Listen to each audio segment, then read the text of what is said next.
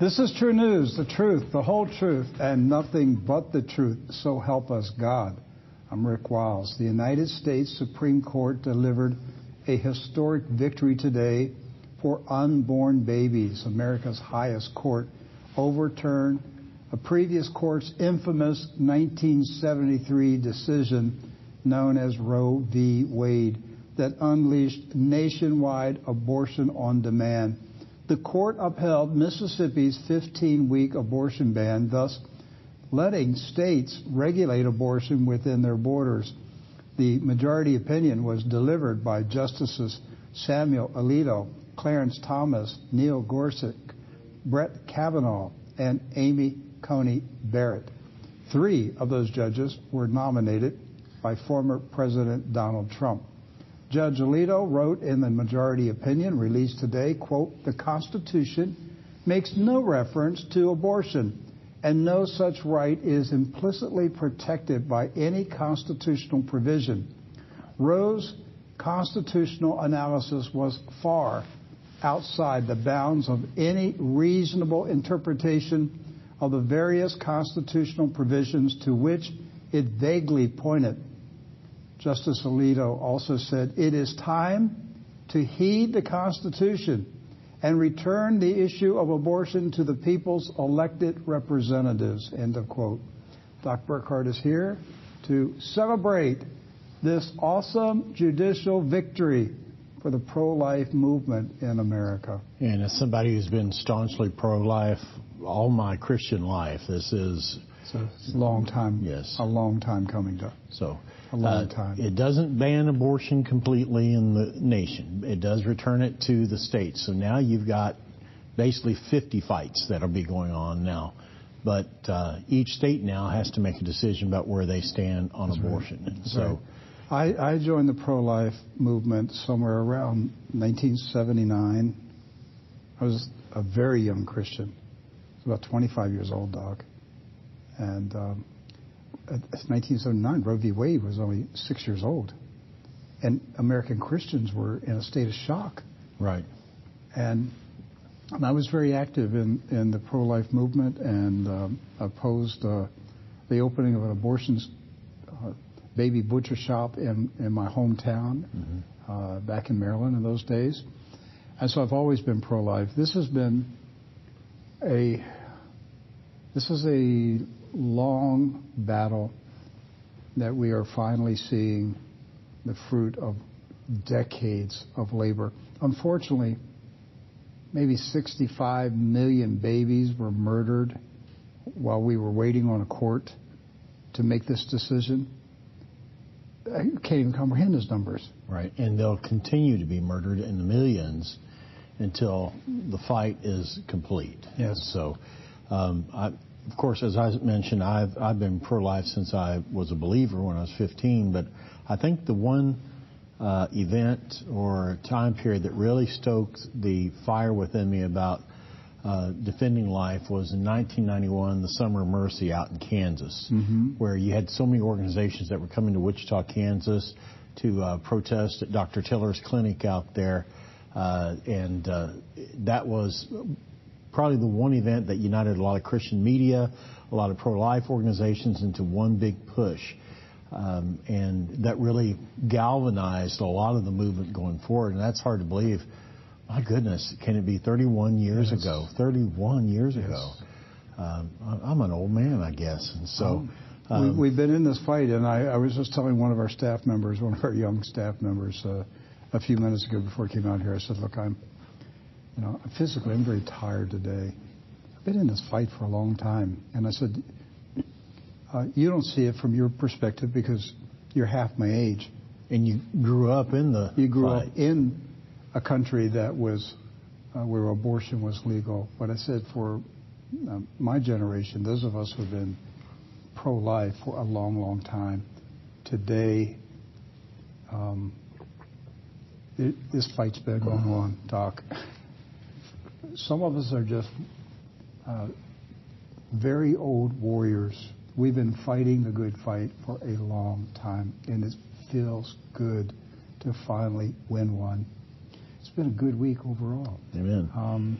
the court has ruled in the right direction on a number of major cases. And I want to give credit to President Trump, because this would not have happened had President Trump not nominated the 3 justices who joined Clarence Thomas and Justice Alito. Without them, there would only been 2 justices. Right. It was 5 justices out of the 9. Now, Justice Roberts, the Chief Justice, was in favor of allowing the Mississippi law to stand, but he didn't want to overturn Roe v. Wade. Yes. So, Mr. Roberts has always been very wimpy, wishy-washy guy. Big disappointment to conservatives ever since he got on the court. But President Trump, you have to give credit to President Donald Trump. He managed to get 3 conservatives confirmed by the U.S. Senate, and those 3 joined the other 2 and overturned Roe v. Wade. Now look at the other things that have happened this week. We had the stunning victory on the Second Amendment. Yes. I mean, the Kerry law, to have that in place. And it got down to the brass tacks. And just like today's decision, they asked the question, is this in the Constitution or not? On the Kerry decision, the gun carry decision, the justice said it's in the Constitution. Therefore, it's a right and has to be protected. Today's decision, we don't see it in the Constitution. Therefore, it's not a right, and it's not a decision at the federal level. And it was, it's back to the basic constitutional, is it in the Constitution? And start from there. And so the problem since 1973 has been, of course, that the justices then saw something in the Constitution that no one else could see. It wasn't written in ink. It wasn't even written in invisible ink. Well, Doc, today, Joe Biden, Hillary Clinton, the whole gang, Nancy Pelosi, talking about the court's attack on the constitutional right of women. Tell me where the Constitution says you have a right to murder your baby. Now, all women have a right to freedom of speech. All women have a right to freedom of assembly. But nowhere, because it's written there. Yes. It's in. You can read it. I can pick up a piece of paper and say, this is what it says. Right. But I can't do that with abortion. I can do it with the Second Amendment. I can read it. I can say, this is what I am allowed to do. Yes. So this is a big victory for people that have been working toward this day for a very, very long time. LifeSite News, of course, they're on the front lines of this issue. Their headline right now in big bold letters, U.S. Supreme Court overturns Roe v. Wade in historic ruling. And it really is historic ruling for basically anyone that is not a boomer. You grew up under Roe v. Wade. And right. so. And I want to commend LifeSite News. It's a Catholic news site. I have relied on them for many, many years. Great people over there. They have been loyal to the pro-life movement for decades. Yes. And they ought to be celebrating, and they ought to be celebrated for what they have done. They've never backed down. Fox News reporting Joe Biden calls on Congress to restore Roe v. Wade abortion protections as federal law. He says this is not over. These guys, they're just adamant about they want to kill babies.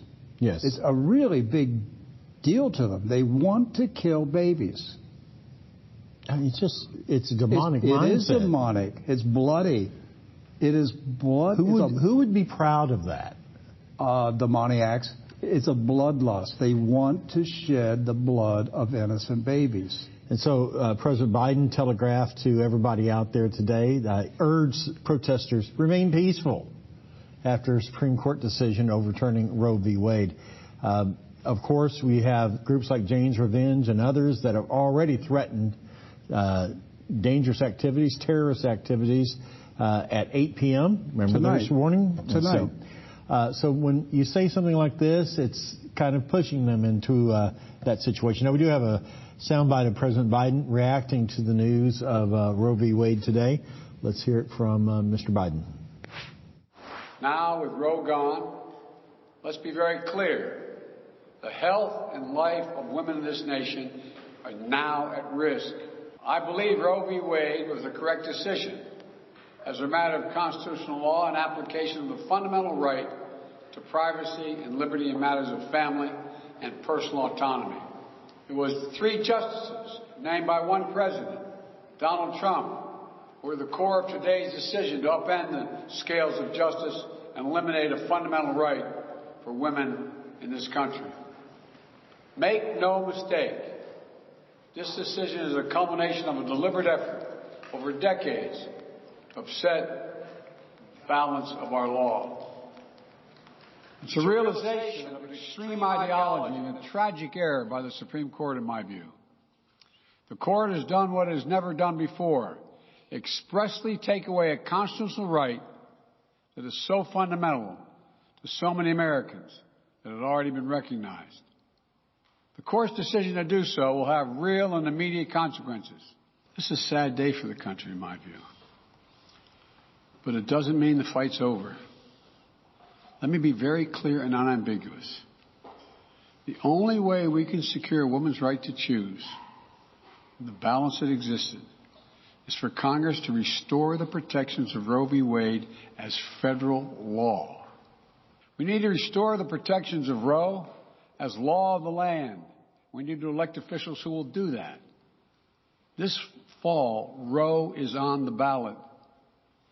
Personal freedoms are on the ballot. The right to privacy, liberty, equality, they're all on the ballot. Until then, I will do all of my power to protect a woman's right in states where they will face the consequences of today's decision. Justice Thomas said as much today. He explicitly called to reconsider the right of marriage equality, the right of couples to make their choices on contraception.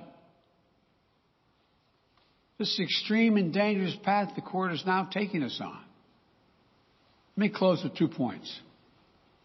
First, I call on everyone, no matter how deeply they care about this decision, to keep all protests peaceful. Peaceful, peaceful, peaceful. No intimidation. Violence is never acceptable. Threats and intimidation are not speech. We must stand against violence in any form, regardless of your rationale. Second, I know so many of us are frustrated and disillusioned that the Court has taken something away that's so fundamental. I know so many women are now going to face incredibly difficult situations. I hear you. I support you. I stand with you. The consequences and the consensus of the American people, core principles of equality, liberty, dignity, and the stability of the rule of law demand that Roe should not have been overturned. With this decision, the conservative majority of the Supreme Court shows how extreme it is, how far removed they are from the majority of this country. They've made the United States an outlier among developed nations in the world. But this decision must not be the final word. My administration will use all of its appropriate lawful powers. But Congress must act. And with your vote, you can act. You can have the final word. This is not over. Doc, I have one response to Joe Biden's comments about the abortion decision. Those are the opinions of a man who took showers with his daughter. According to her diary. Yes. So. End of discussion.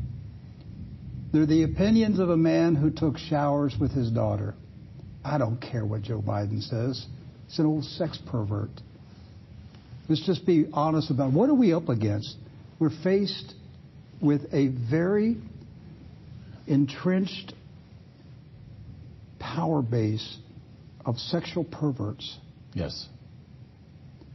Who want to kill babies, who want men to marry men, they want people to change their genders. Yes.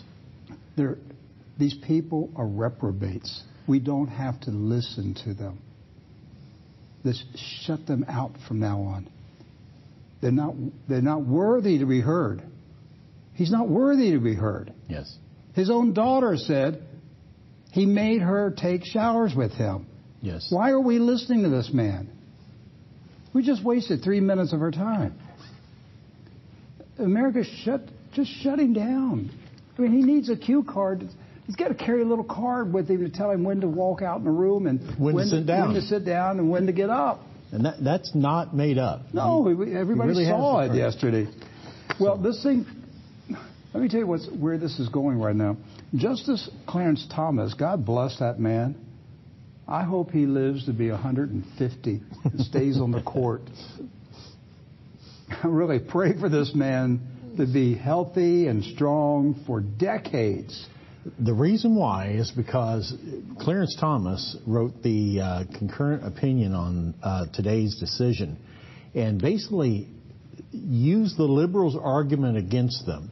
The three outliers today on the Supreme Court that wrote the dissenting opinion said you don't have to worry about other rights or anything being taken away. It doesn't impact Obergefell and I forget Lawrence and I forget the third one, but don't have to worry about it. But Clarence Thomas doubled down. He said, no, this decision today gives us the opportunity to revisit these and ask ourselves the same question on these items as we asked on abortion. Is it in the Constitution? That's basically it. Does the Constitution say that states must allow same-sex couples to be married?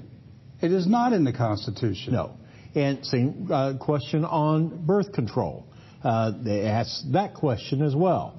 Is it in the Constitution? Is it a federal responsibility to regulate that or manage that? I'll tell you where the baby killers are going. Just like the Democrats pushed for mail-in votes. Right. You watch what they're going to be doing with the death pill, the baby death pill. They're going to be mailing them out to every house in the country. Here's your free baby. Yes, here's your free baby death pills. They'll be handing them out in schools to children. Just watch. They're determined to kill babies. But the fight is on. And Clarence Thomas also opened up the door to rescinding the gay marriage decision. That's right. And that's looking like one of the big fights still coming down the pike here. Wow. So Clarence Thomas basically is saying today's decision, we're just getting started. And another one that's coming up this fall, affirmative action. Right. So this is from Daily Caller. Is affirmative action next for the Supreme Court? Here's how it could happen. Once again, if you get down to what does the Constitution say? The Constitution declares that all are equal under the law. Affirmative action says, basically from Orwell's Animal Farm, some are more equal than others. Yes. Especially if you want to move things in favor of race or gender or whatever. And that's a fight that's going on in the nation right now. But if you're going to be really honest about what the Constitution says, it says we're all equal under the law. Not more equal, less equal, equal. That's right. So affirmative action could be overturned. And then you're going to see racial quotas that will be eliminated. Just decades of social engineering. We should be a society that is colorblind. Yes. That was the goal originally. When the civil rights movement started in the 60s, the goal was that we would be a colorblind society, that we would not make decisions based on the color of people's skin. What the Democrats have done is they just reversed it. And they said, no, we're going to make decisions based on the color of skin. Yes. The Democrats have always been a racist party. Yes. In the 19th century, they hated blacks. In the 21st century, they hate whites. They're still a racist party. They started the first Civil War. They will start the second Civil War. They are a racist party that only survives when there is violence. Yes. And strife and division. They rule through violence and strife and division. And the segregation laws, Doc, the Jim Crow laws, all that stuff that they denounce is what they passed. Yes. And it was the Republicans that fought it and stopped it. And yet they're the masters of propaganda. They'll they turn flip around it around and blame it on the Republicans. And they got the black people believing that the Republicans were for segregation. Right. It was the Democrats who did it. That's the craziest thing, that black people vote for Democrats. And they're the slave masters. They're the people that put them into slavery. Well, we give you an idea, we'll give you a glimpse of what is happening in Washington, D.C. right now with law enforcement. We got a video of police officers marching over to the Supreme Court building, just in preparation for any possible violence tonight.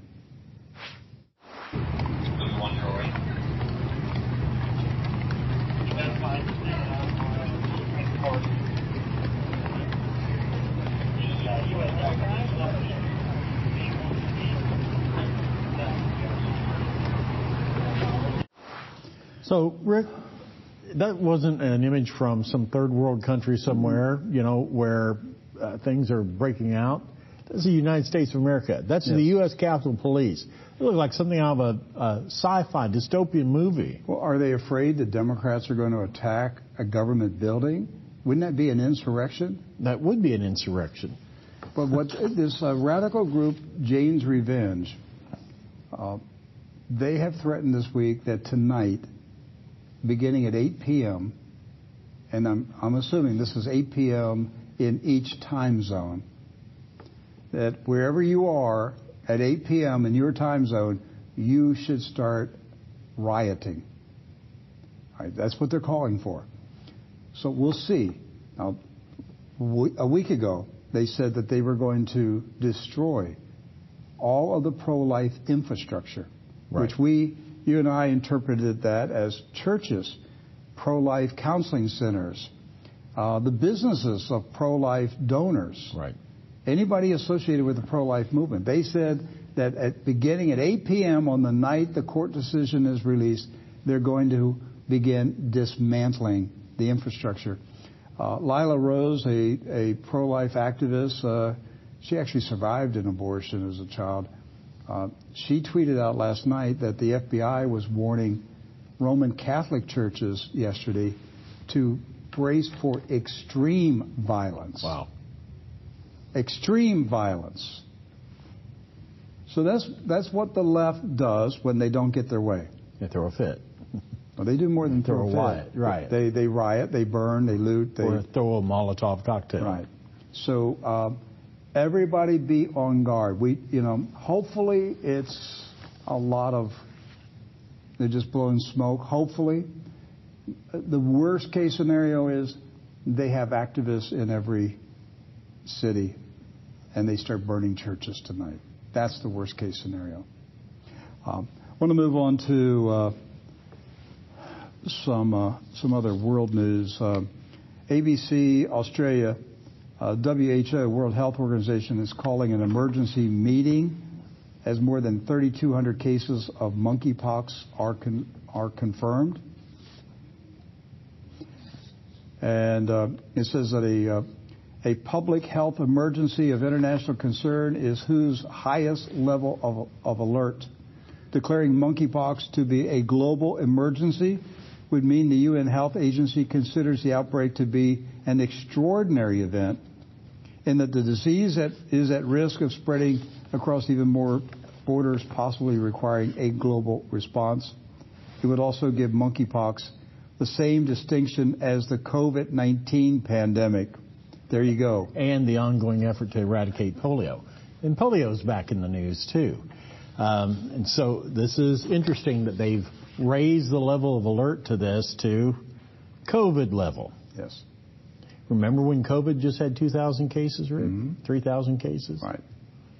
And suddenly it became a global pandemic. Right. And the lockdowns came and the mandates were implemented. So just be ready for it. It's possible they're going to try it again. Joe Biden said the other day Second pandemic is coming. Yes, he said it, and so he knows it. So also, the New York Post reporting that monkeypox is mutating at an unprecedented rate. That's right. Researchers investigating the monkeypox virus said it appears to have mutated at an unprecedented rate. I'm shocked. Much quicker than experts initially predicted, according to a new study. And that study, which was published in the medical journal Nature Medicine on Thursday, found that there were an average of 50 mutations in samples from this year, where only up to 10 would be typically expected. So once again, surprises with this as well, right? But not surprises. For you and I, this news comes along, it's not a surprise at all. But it's like they're shocked by it. But yes, we come to expect items like this. That's right. Give you some war news before we wrap it up here for today. It's we got about 4 or 5 minutes remaining in the program. South China Morning Post in Hong Kong. China's no limits vow with Russia raises Pentagon urgency to prepare for a Guam attack. Yes, it's saying it's extremely dangerous if Beijing and Moscow were to make good on recent doubling down of partnership. And so, the commander of U.S. forces in Pacific said Friday that Beijing's declaration of a no-limits partnership with Russia has raised the Pentagon's sense of urgency in an effort to prepare for a missile attack by Chinese military forces on Guam. So, this is the first time we've heard this. That's right. An open admission that the Pentagon is bracing for an attack on Guam. But we've always speculated that what would be the first targets if war broke out over Taiwan? It would be Guam and Hawaii. Yes. The reason being that's where all the military infrastructure is that they would need to support any kind of a response to an invasion of Taiwan. So would it be the new Pearl Harbor? Well, we know that they have been doing sorties and everything over the past 2 years in anticipation of attacking Guam. They've done those patterns. They've done the patterns in the desert on ships as well in the South China Sea. So we could see this easily coming, Rick. All right. Another story, Yes, Chinese satellites. This South China Morning Post, Chinese satellites evade U.S. surveillance probe, then stare back, according to the report. So apparently Chinese satellites, Rick, have not only the ability to evade U.S. technology, but also actually look back at them to do surveillance of them at this point. And so that's how far their technology is advancing. Yeah, we got two rapidly. quotes. Let's read these quotes. So Chinese satellites have shown the ability to evade and monitor a U.S. surveillance satellite, prompting experts to call for new norms as the space powers increasingly play cat-and-mouse games in orbit. Earlier this year, 2 Chinese satellites were approached by an American space surveillance satellite after they reached geostationary orbit, according to the report published by Space News. And it goes on to say it's not the first time there have been close encounters between the 2 countries' satellites, as games of geostationary orbit cat-and-mouse between the competitors are becoming more frequent, according to the report. In November, Shenzhen 20, China's most advanced communication satellite, was approached by a U.S. surveillance satellite, but reportedly sped away. Okay, I've got 3 stories about Russia and Ukraine and that war with NATO, and we'll go through them very fast. First one, Novosti. Lavrov suggested that the European Union and NATO are gathering a coalition for war with Russia. And did you see how he made the comparison, Rick? Yes. He said before World War II, Germany had basically got all of Europe to unite with him to attack Russia. And now the Nazis are doing it again. Yeah, let's read his quote. European countries are uniting against Russia, Foreign Minister Sergei Lavrov said. When the Second World War began, after all, Hitler gathered a significant part, if not a large part, of European countries under his banners for the war against the Soviet Union. Now also including the European Union together with NATO, they are gathering such an already modern coalition to fight, but by and large, wars with the Russian Federation, he said at a press conference with the head of the Azerbaijani Foreign Ministry. So history may not repeat itself, but it's certainly rhyming, according to Mr. Lavrov. And once again, we see the Russians are, it's a melancholy attitude now. It's like, okay, we know there's going to be a war. We know it. We don't want it, but we know there's going to be a war. We see it. We're not pretending anymore. We're just openly talking about it. Right. NATO is preparing a coalition to attack the Russian Federation. They have resigned themselves that they're going to have to fight all of the West. Yes. Okay, now turn that around. What if it's the American people, and we realize, no, all of Europe and all of Asia is uniting to come to America and fight?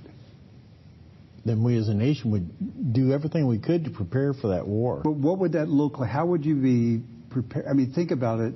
When you start imagining millions of soldiers would be coming to your country to fight on this soil.